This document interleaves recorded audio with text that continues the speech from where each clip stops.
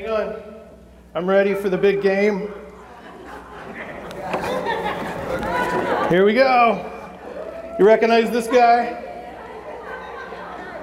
Wherever there's a big game going on, the camera pans the crowd.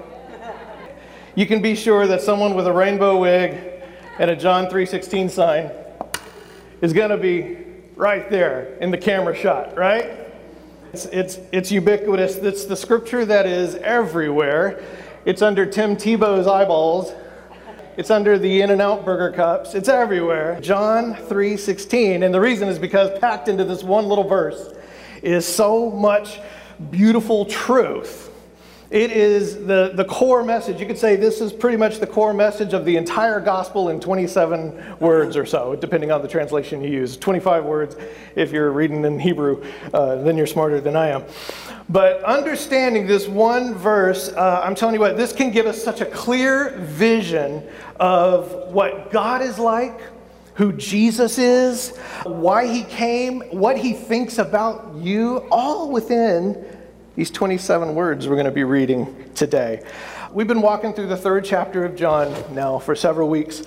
I encourage you again, if you haven't caught up with us, all of the episodes up to now, make sure you go back and check them out because it'll be really good stuff for you.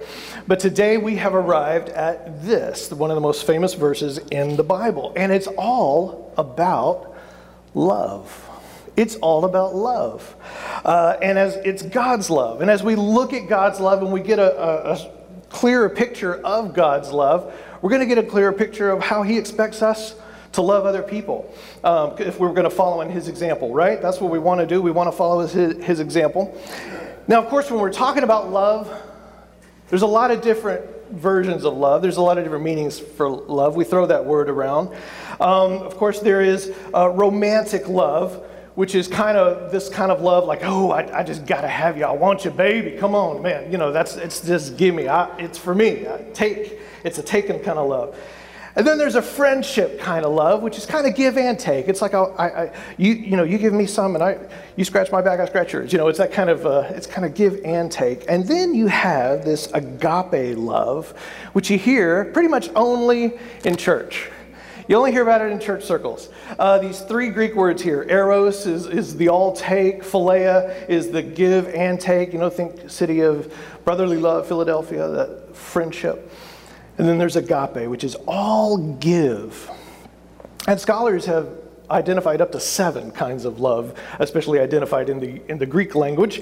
C.S. Lewis famously wrote a book called The Four Loves. He identified 4 of those. But these big 3 here are the ones that Scripture really focuses on. And agape is special. Agape love is special. It's the love that the writers of Scripture chose to best describe God's love for us. A love that was different from any human love. And it was the love that he wants us then, as we're filled with his Spirit, to reflect toward other people. It's a giving love. It's a giving love, and it gives in order to help the other person be the best version of themselves that they can be.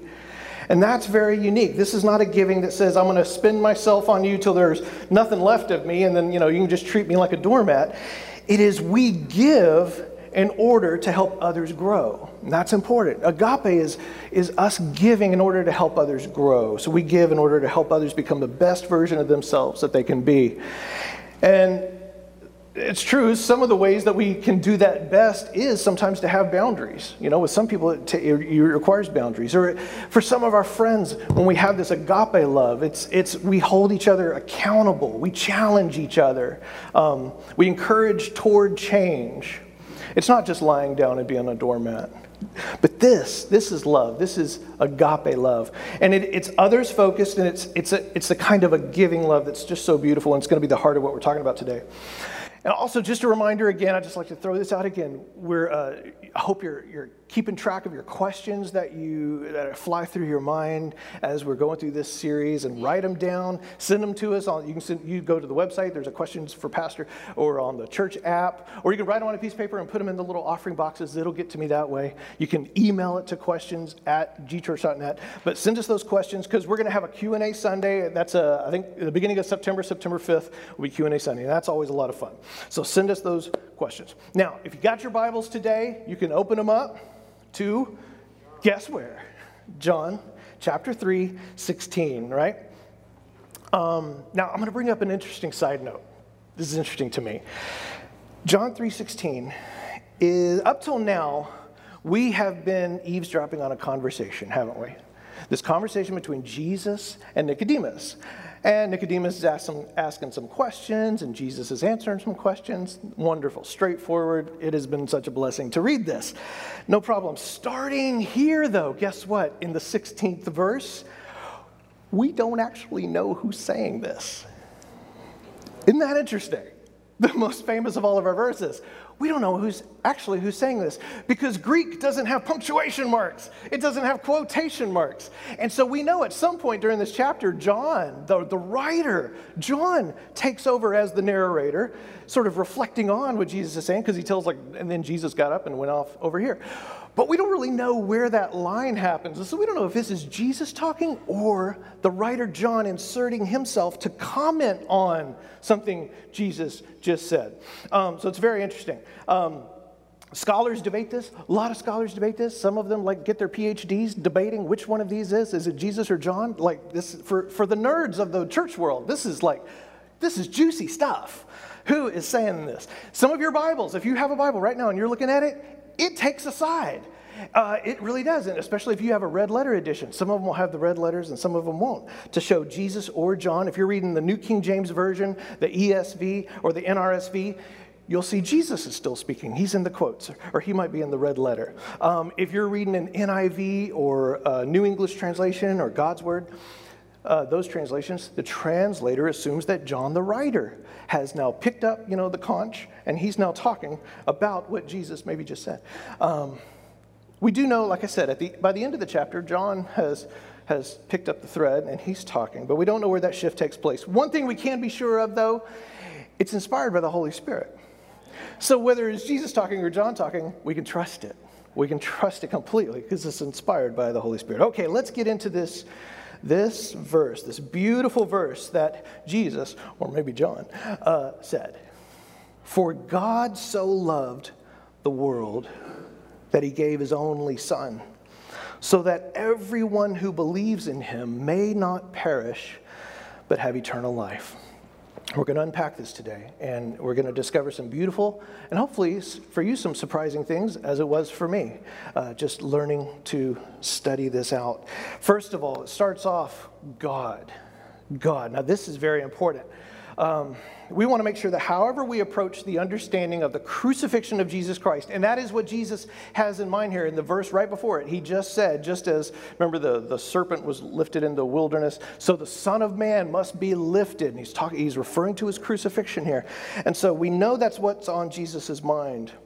And here we see that the crucifixion stems from one reason. What is that reason? For God so loved the world that he gave.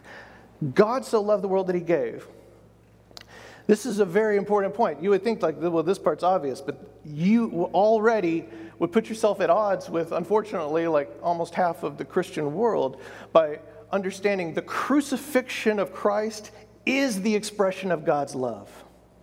The crucifixion of Christ is the expression of God's love.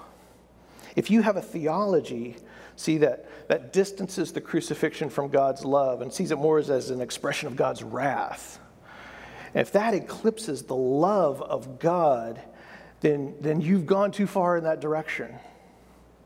And if we have a theology that sees God's wrath is poured out to us, and it's just, God's just really the angry one here, and Jesus steps in order to save us, not from our sins, but from God. No, Dad, don't hurt him. That's the picture. If that's your picture of things going on here, then you've gotten some things twisted around. If we're saying, wow, Jesus, you're so loving for doing this, and God, wow, you are really just and righteous, okay. Right? If that's our picture, something is upside down. Someone's character is being impugned here. If I never used that word before, but there you go, impugned. We're missing the thrust of the entire New Testament gospel if we misunderstand that the self-giving of Christ, the crucifixion of Christ, is all something that reveals the love of the Father. It reveals the love of the Father being poured out for us. For God so loved, it says. Not God was so angry, someone had to pay, and so Jesus said, all right, I'll do it. No, God so loved the world. He was so loved that he gave. He was so loved that he gave. Let's look deeper at this word love here. This agape love. This word love is preceded by the word so. That's a tiny little word, right? But it can mean a lot of different things. And it turns out in the Greek is very similar to English. That word so, it can mean the way something happens. In other words, God loved the world like so. This is the way we describe how God loved the world. This is how he showed it. We can look at the cross to see the way that God loves us. So can also mean in the Greek to an extent, like for God so loved you, he so loved the world, like he loves us so much. So it can mean like so or so much, just like in English. And what's beautiful is the way it's written here in this verse. It's just so beautifully written because it is written to encompass both of those meanings. That God loved us in this way sacrificially, but he also loved us to this extent, limitlessly. In this way and to this extent. This is agape love. And it's used here in a verb form. It's agapeo. He agapes us. He agapes us. It's God's active love. It's self-giving. So even embedded in the word itself is this reminder that God is not over here watching the crucifixion happen, with his arms folded and he's all angry or something like this, because Jesus is so nice. God himself is the one loving us in the act of crucifixion. It's his love that's on display. It's his love that's on display. The brilliant author Gary Burge, he writes this: Jesus came to earth in order to change God's mind. As so many believe, we get this idea that Jesus came to change his mind, but to express God's mind. I'm telling you, when that sinks into your heart, when you realize that is God, when you see on the cross, you're seeing the heart of God on display. It changes your whole view of the Father, right? It changes your whole view. The scriptures tell us that Jesus is the visible representation of the invisible God. We get to see God on display on the cross. It's a beautiful, beautiful thing. Here's an interesting thing about this word agape, that it's very rarely, if ever, used in the Greek language. Greek has a lot of literature out there. There's all kinds of stories and things written in Greek today. We have all the records for it. Agape is almost never, ever used. It's very, very rare word until the Old Testament. It came along, and here's what's interesting is, so there was a group of Jews in the Old Testament, and once the Greeks came down and sort of conquered all of the area around Israel, and that became Greekified. There's a better word for that, but we'll say Greekified. And a lot of the Jews spread out throughout the empire, but they took the scriptures with them, and they translated them into Greek, and we know it today as the Septuagint. The Septuagint, it's a Greek translation of the Old Testament. We have the Greek New Testament, but they had a Greek translation of the Old Testament. And so when they translated the Old Testament into Greek, there was this word, a very important word that described the love of God in the Old Testament, and they needed a way to translate that into Greek. And this Hebrew word was hesed. Hesed is this beautiful love. It is the love expressed in marriage. It's a covenantal love. It's love as loyalty, hesed. It was like God's heart towards Israel, right? And so when the Hebrew Bible was being translated, they wanted to come up with a word, and there wasn't one that was commonly being used, and so they sort of attached themselves to this word agape, and they poured meaning into it. They said, this is going to be the word we use to describe God's love, his commitment to us, his covenantal love. And so the New Testament writers pick it up as well. They use this word agape to recognize this hesed, this agape, this self-giving love of God. And agape is really interesting because it's more than just having warm thoughts and feelings over somebody, right? If you're feeling kind of romantic towards somebody, that's not necessarily agape. That's that eros, right? We mentioned that. But agape is more than just having a thought or a feeling. It's specifically an active form of love. Agape is always on display. It's always on display. It's not based on emotion. It's not even based on love being returned to you. Even if the person doesn't agape you back, it's okay. It is a decision. It's a decision. And we could define agape this way. Let's see. I've already shown you that one. We could define agape this way as choosing to treat someone as priceless. Agape is choosing to treat someone as priceless. So really it is. It's a choice, and you're treating them as priceless. Agape is commanded in the New Testament for the church, for you and me, which means we must be able to do it. If we're commanded to do it, we must be able to do it, empowered by the Holy Spirit. So we must be able to have this, to make this choice to treat somebody in what we say to them and how we say to them, what we do for them, what we do to them, what our attitude is about them, what we say about them, even when they're not around, behind their back. We see them as priceless. We're commanded as the church to see one another as priceless because God sees them as priceless, and that's where it stems from. Because they bear the image of God.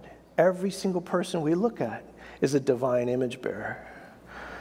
They bear the image of the one who is priceless. And so we treat each other as priceless. Even with all their mistakes, even with all their mess ups and their sins, we still say, you are priceless. You are infinitely precious. And that is love. That is the love that God commands for all of us, for one another, because this is what God has done for us. John 3:16, this is the love he showed us. And later Jesus will tell us, what I showed you, you show each other. This is the love that God has for us. And it says he so loves the world. The world. This is a great word. It's the Greek word cosmos. We've heard that word. Cosmos. And it can mean in the Greek the same thing as we think of when we think of the cosmos, everything, the universe. But it can also mean in the scripture, sometimes it refers to all of humanity, all of the humanity, because, and we know that's what it's referring to here because it speaks about those who respond in faith to love. And so he intentionally is including here in this verse, is very important. He includes all of humanity in this act of divine love. And again, any theology that would say, well, God only loves a subgroup of people in this special way, so he gave Christ for them.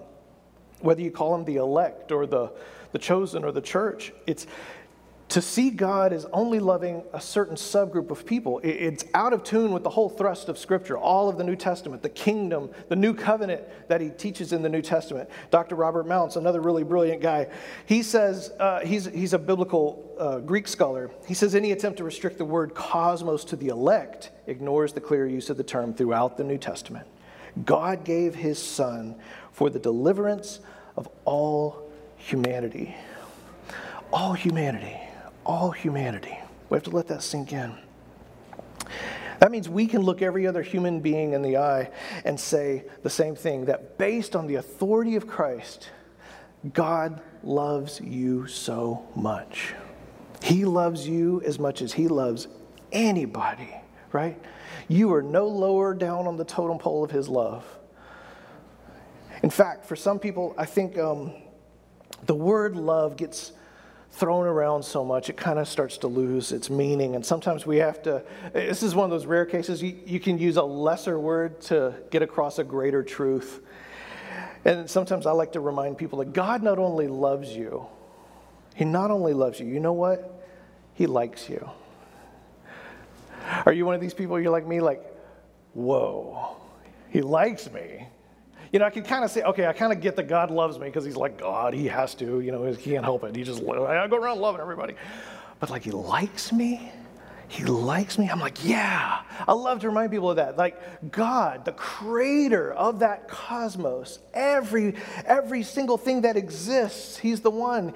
He is crazy about you. He Facebook stalks you all the time, right? He really, really wants a relationship with you. That's our God. He loves you. Because that word world includes everyone. Everyone. And you're an everyone, all right? And you've heard the term, you know, love's not a feeling. And it's true, love's not a feeling. But I got to tell you, being loved is. And it feels amazing. Being loved by God feels amazing, right? For some of us, we just need to let that sink in and know that we are known by God. He loves you. We're loved by God. And it's not because he didn't know that thing about you, that one thing that nobody else knows. He knows that too. And he still is crazy about you. When we understand this, I think we get a better sense of how we are able to love other people the way he tells us to love. Because that can seem overwhelming when you just read the scriptures. Love everybody. Love everybody. Are you serious? Have you seen everybody? Right? But once you realize why and how and just the fact that he loves you, it starts to make a little more sense. Okay, that's the love. Because he loved the world so much that he gave. He gave.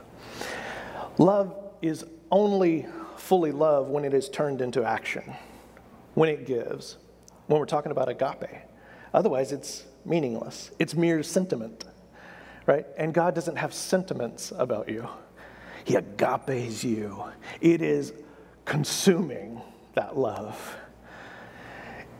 Love is love when it's turned into action, when it gives. This describes God. He's not just a romantic who just thinks warm thoughts about you. He's not just writing you poems. This is the God who made love his self-defining trait, his self-defining action. He says in Scripture, he is love. I mean, that's pretty loving. He is love. He, the infinite, became finite just so he could die for you. Because otherwise that would have been impossible. Right? That's how much he loves you. And so when we're talking about God, you're talking about the love that gives, the love that pursues, the love that covenants. It's covenantal love. It's covenantal love that says, I do. It stands in front of the preacher on the end of the aisle and says, I do. Like, not, I do, I don't know about tomorrow, but I can promise you right now. Right? No. God's like, I do, and I'm in forever. This is it. I do. And I am going to help you become a better version of yourself. That's hesed. That's agape. Now, I'm also aware that, and I'm guilty of this too, it's very easy in our culture, especially in our culture, to get lulled into a kind of love that feels active, like you're really loving, you're doing something, but really it's inactive. If somebody were just observing you, we can have a love because we feel like, well, I'm a caring and emotionally sensitive person. But love that does not give, again, I'll repeat this, love doesn't give, love that does not act is just sentiment, right? And we have more and more opportunities today within our culture to do things that feel like we're doing something that isn't actually a thing that we're doing. What do I mean by that? Like, for instance, I can retweet for a cause. I like Twitter. I look at Twitter a lot. I like Twitter, but I have to remind myself that tweeting is not actually rolling up my sleeves and going to work. It's not actually loving anybody. I haven't loved anybody by sending a tweet, right? There's some friends of mine here, James and Sharon. Sharon's right here. One of the things that has blessed me so much as I observe their life, she didn't know I was going to say this, sorry, Sharon.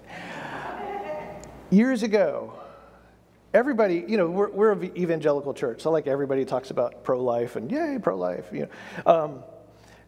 Then one day, they show up at the church to like clean, and she's got like 3 or 4 foster kids hanging off her hips. Foster kids. Like, that is putting that's agape love. That's where you say, I'm not just having a sentiment. I'm not just going to like Facebook flame pro-life. I'm going to go get some foster kids and let them live with me. Take up part of my home so I can pour love into them. That's agape. That's love in action. That's love in action. And you could say, well, I'm raising awareness or something. And that's good. It's not like that's a bad thing to raise awareness, but raising awareness doesn't change the world.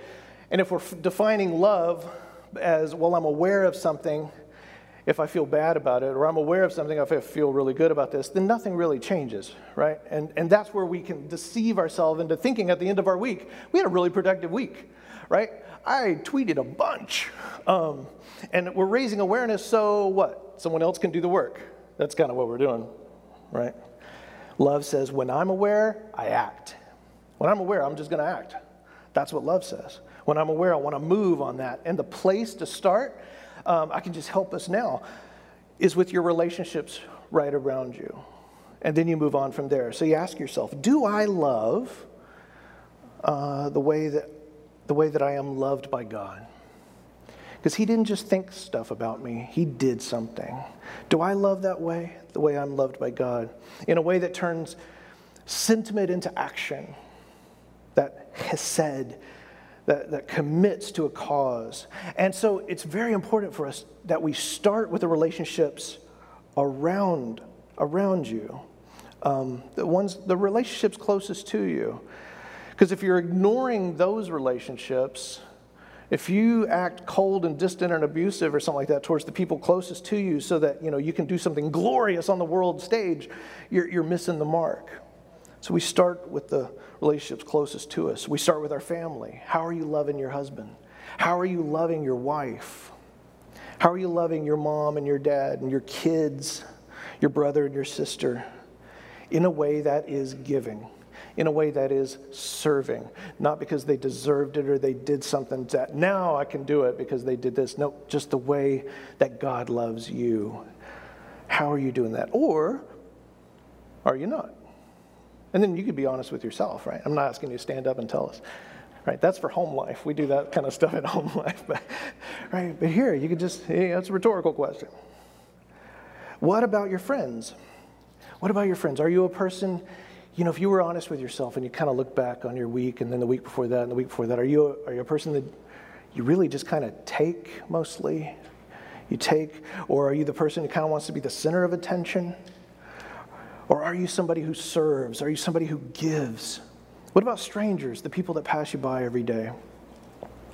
How are you carving out time in your life to help those who might need help? So you're not always having to say, I would, but I don't have time. How about your church? How about your church?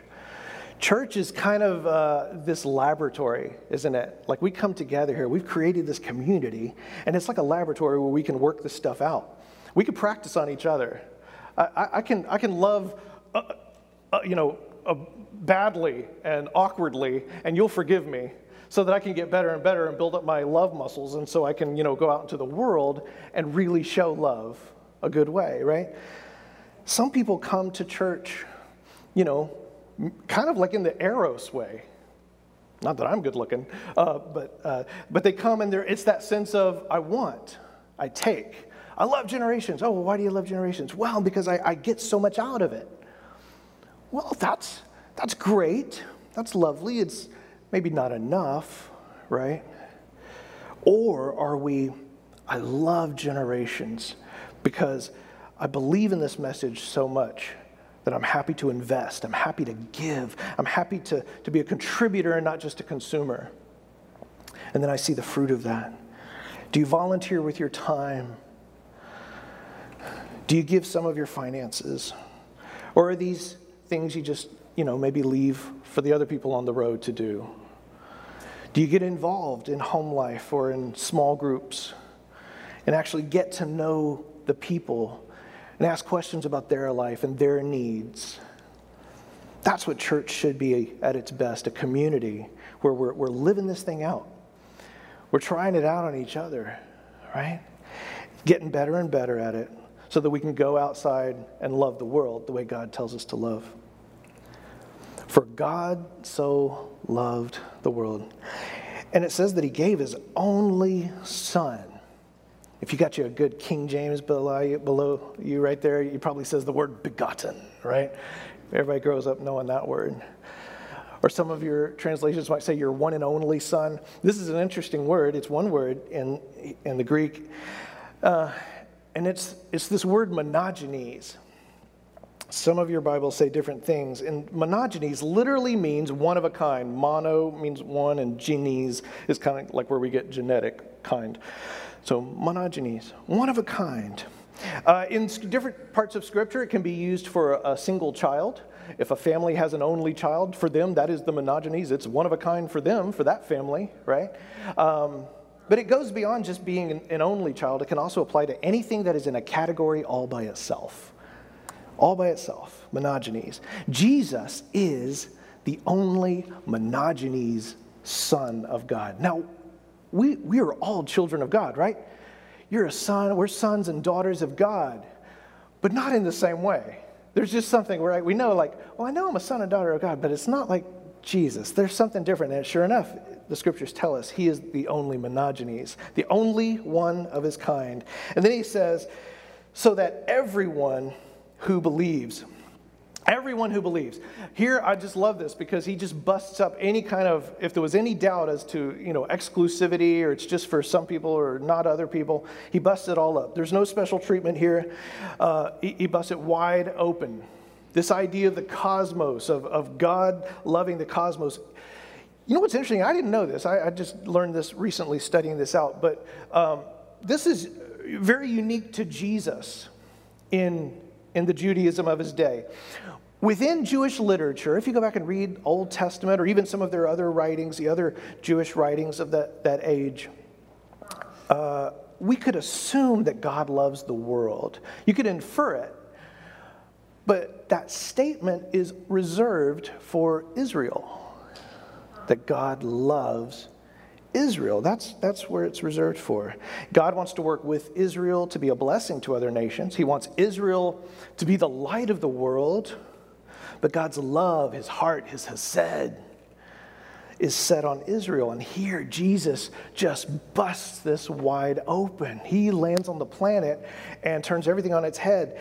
We find out that it was always his intention, by loving Israel and by partnering with Israel, that he wanted to express that love to the world. That was his goal. And now through Christ, God says that he loves the world, the cosmos, everyone. It's a radically inclusive statement. It's not exclusive like some people accuse Christianity of being. This is a radically inclusive statement.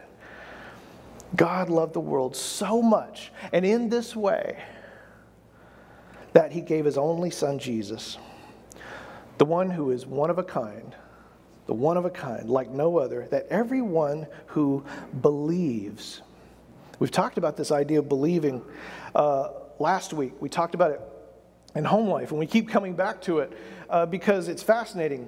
This idea of believing. Why doesn't God just force his salvation on everybody? Why not just, save everybody right now? Why not make it automatically take place for people? And this is such an eye-opener for me that I keep coming back to it.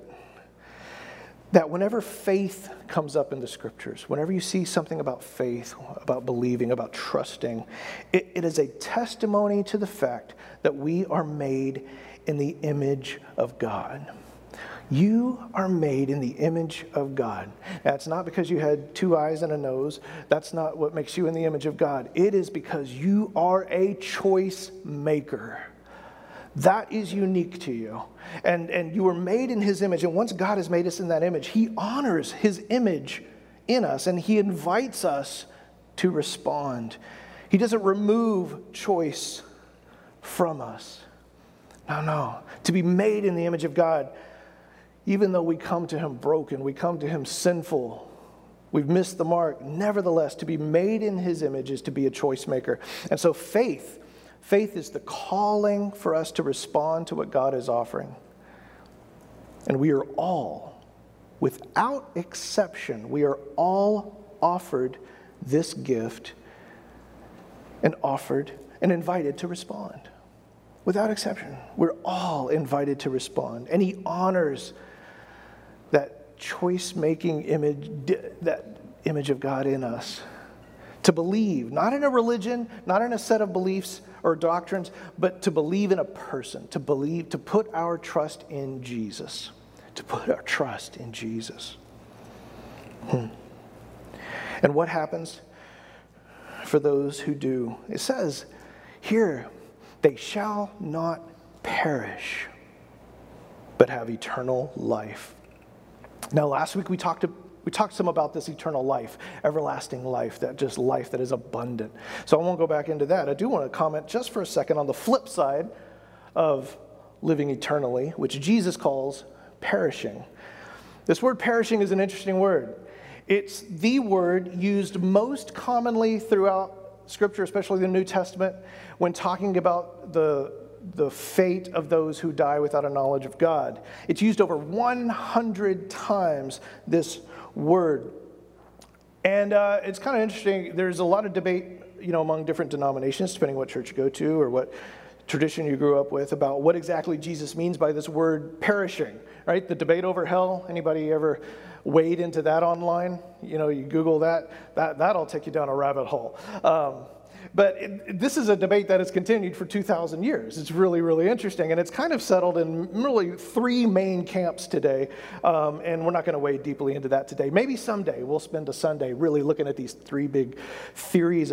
We'll have Hell Sunday. Won't that be fun? Sometime. But just enough to say today, I want to acknowledge that there are passages that suggest that the fires of hell are eternal and that the souls who were sent there are supernaturally sustained by God to suffer torment forever and ever and ever. This is probably the most popular theory among evangelicals today, especially over the last 200 years. Others point to scriptures that seem to suggest that the fires of hell have a more purifying effect. You might have heard of the refining fire. This is a refining fire. And so they would say that maybe there's still hope for those who find themselves there. This is a common view among the Eastern Orthodox Church. And still others, this was interesting, is one of maybe the fastest growing segments today would insist that this word perishing that Jesus uses means, perishing. Means done. Right? Done, dead. And that eternal life that he offers isn't just eternal life in heaven, it's actually eternal life. It's eternal existence. It stands in contrast to eternal death. So there's three camps, and we can acknowledge that, all of them are filled with good, devout, Bible-believing Christians. I have all three of these camps represented among my friends and my family. So I have proof you can get along with people, whichever in one of these camps they fall into. And you can make a biblical case for all of them. It is interesting stuff, though. The word here I'll just give you that's used in John 3:16 and used, like I said, over 100 times in the New Testament. In Greek, it's this word apollomai. Apollomai literally means utterly destroyed or absolute destruction. There's a permanence to the word, especially whenever it's used for other objects. Sometimes it'll be used for a city that gets destroyed, and it just means, it's gone. Or crops that are burnt up. It's just, they're apollomai. They cease to exist. And this would kind of resemble the typical Hebrew writings of the day. If you read the Old Testament, whenever they do talk, they don't really mention much about afterlife in the Old Testament. But when they do, they would talk about the ungodly just kind of getting whoosh, right? Like blown away like the chaff, the Old Testament might say, or burnt up like grass. The Psalms talk about the ungodly melting away, just melting away. So you'll have an opportunity again to talk about this a bit more this week in Home Life, so have fun with that. But what we can say about this is this. This is yet another opportunity to rally around a very important truth that we come back to here, which is that Christians are not kept in unity by getting the right doctrine about hell. That's not how we're kept in unity. There's a right answer. I'm sure there's a right answer there, right? And you can believe in that right answer. But we're not kept in unity about getting the right doctrine about hell. We are unified by Christ, Jesus Christ, right? So good Christians, and I do with friends. I have good, vigorous theological discussions and debate, but we do it as family. We're not doing it trying to root out the heretic. We do it as family to say Jesus unites us. Jesus unites. Now, let's see what we can learn from each other, right? It is interesting. The early church did not seem to obsess as much over hell as we do. And I think it's a good lesson for us not to let whatever is, the way we see it and the way we grew up with it, or whatever scriptures we want to point to, don't let that get in the way of evangelizing somebody, who you're trying to present Jesus to. If they have a problem with what God does with people in hell, say, hey, there's good Christians who would agree with you. Let's forget about that for a second. Let's talk about Jesus, right? I'm a full believer, and let's talk about Jesus. In fact, the book of Acts, the book that records all of the evangelistic witnessing of the church, the preaching of the New Testament church. The book of Acts is a beautiful book written by Luke. The witnessing to both Jews and Gentiles, and how the church proclaimed the gospel. We get to witness sermons that they preached. Guess what's never once mentioned in the entire book of Acts? Hell. Not one time. Not one time. The Apostle Paul never once mentions hell when preaching to unbelievers. Isn't that interesting? Not once. He speaks about a day of judgment, but he doesn't get into any more specifics than that. The writings of the early church for those first 200 or 300 years, the writings of the early church, when they would come together, and the church fathers, and when they would have the council, like the Council of Nicaea, to come together, and they came up with the Nicene Creed, which churches today still talk about the Nicene Creed, or the Apostles' Creed. These were the creeds that came together, and they said, okay, we've got to hammer out what is it that is absolutely essential for us to be unified and be the church. You know, what do we have to agree on? Hell's never mentioned. Isn't that interesting? We're a lot more obsessed with hell than a lot of the original church was.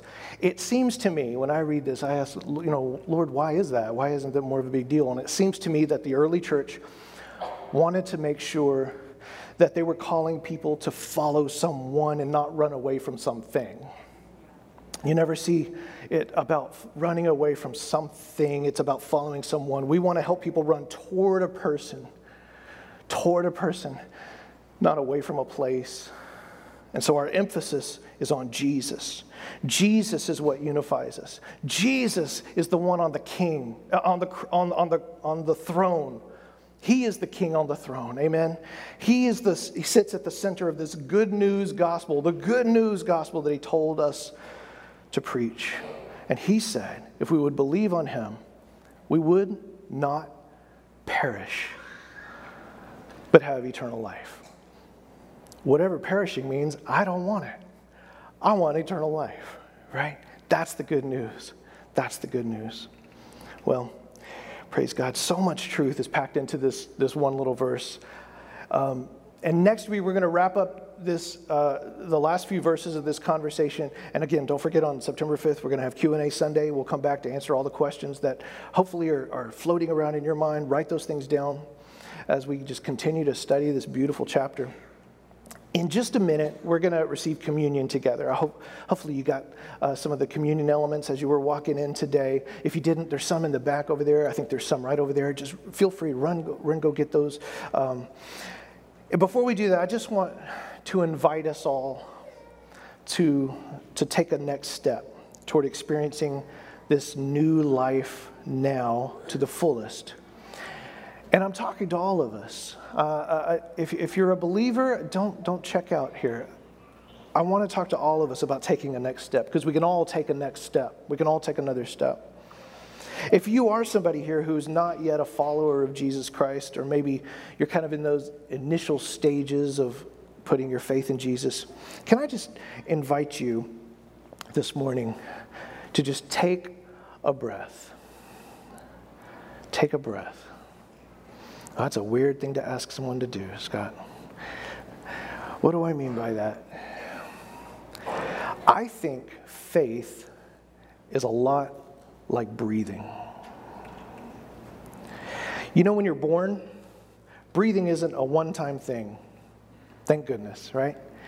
When you come out, everybody's waiting on that first breath or cry or something, right? That doctor might give it, that little bottom, a little pat, right? Because we want that breath. And the doctor doesn't come out and go, he took a breath. It was the last one, but he took a breath. No, we want to know he's still breathing. He's still breathing. He took a breath and he kept going. He's still breathing. He's doing great. Faith is a lot like that. Faith is a life of breathing in and breathing out. Breathing in. We even have a word for it. It's called literally inspiration. The Spirit of God in. And breathing out in the form of prayer. Inspiration and prayer. That is the walk of faith. That is the life of a Christ follower. Breathing in, breathing out. It's not a one-time breath you took. It's over and over. And that means something else. You don't have to have it all figured out right now. We don't give that baby a quiz when he's born, right? No, we just want that baby to start breathing. And that's all God wants from you. He just wants you to breathe. Just start breathing in his presence, breathing in his spirit. That's how he captured me. I had a lot of stuff I didn't figure out. Still trying to figure some of it out. And it's all right. Because he said, this will be a lifelong little journey you and I are taking. This is a lifelong relationship. And I'm in it to the end. He said he's in it to the end. He's never, ever, ever going to give up on you. The life of faith is a life of faithing. You're continually trusting him with your next right step. And then the next step after that. And then the next step after that. It's a relationship. It's a partnership with Jesus. And it's beautiful.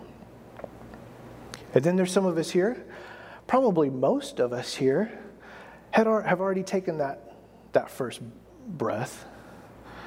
We've already taken some steps of faith. We're breathing. We're going along. We're chucking along.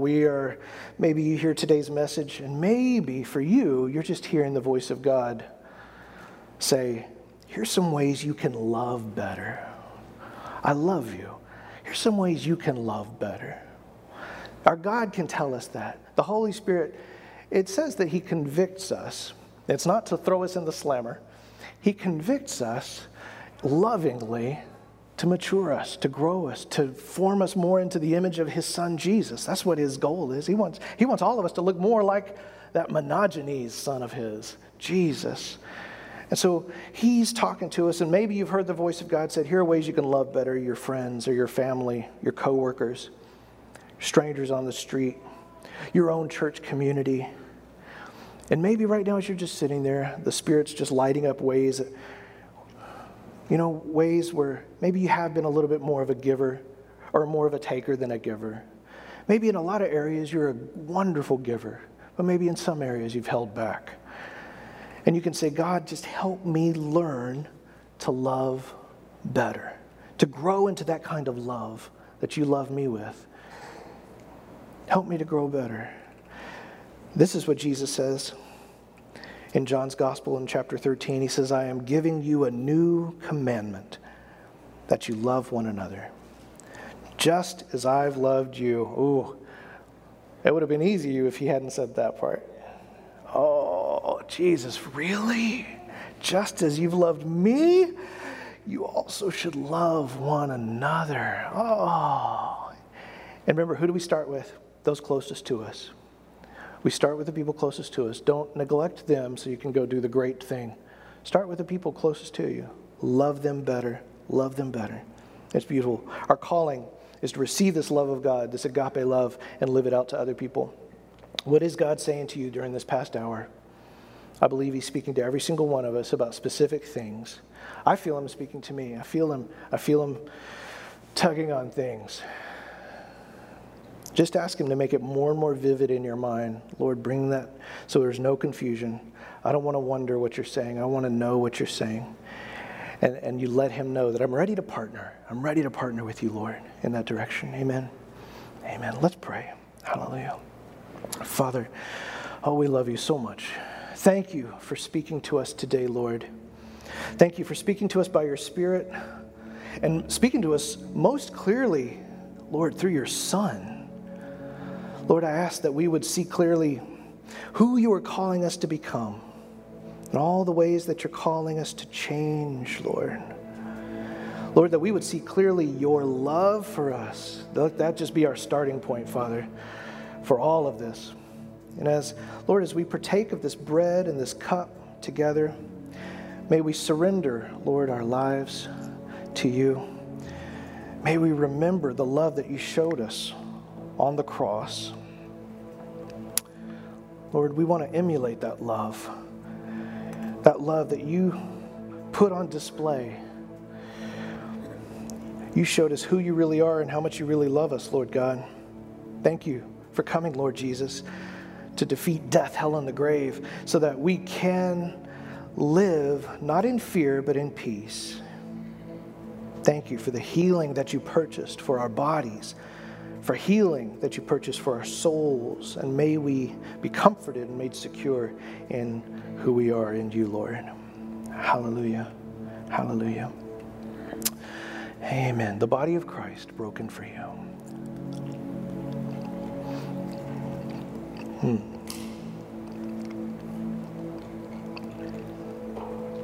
The blood of Christ shed for you.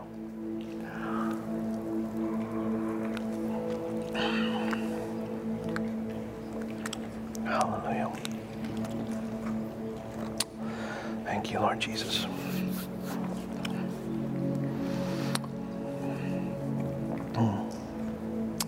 Lord, grow us from this moment on into people who would seek not so much to be consoled as to console others, Lord God, people who would give rather than receive, for people who are ready to forgive rather than be proven right. Lord, may we enter into relationships this week, not as needy people, but as instruments of blessing, your blessing that you want to flow through us, Lord. I look forward to what your Spirit is doing in us, what you're doing through us, and seeing the fruit of all of that this week in all these wonderful people's lives, Lord. In Jesus' name, everybody said, amen. Amen. Well, if there's anything we can pray with you about, make sure that you let us know. You can let us know your prayer request online. You can send it to prayer@gchurch.net. You can also go to the website and send it to us.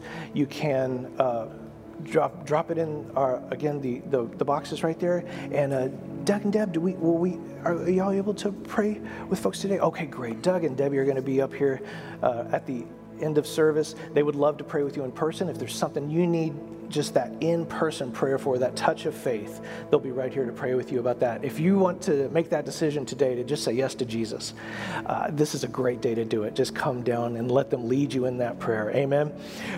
We have water baptism happening immediately following church also, so that's exciting. You can stick around and celebrate with us, those who are going to be entering the waters of baptism.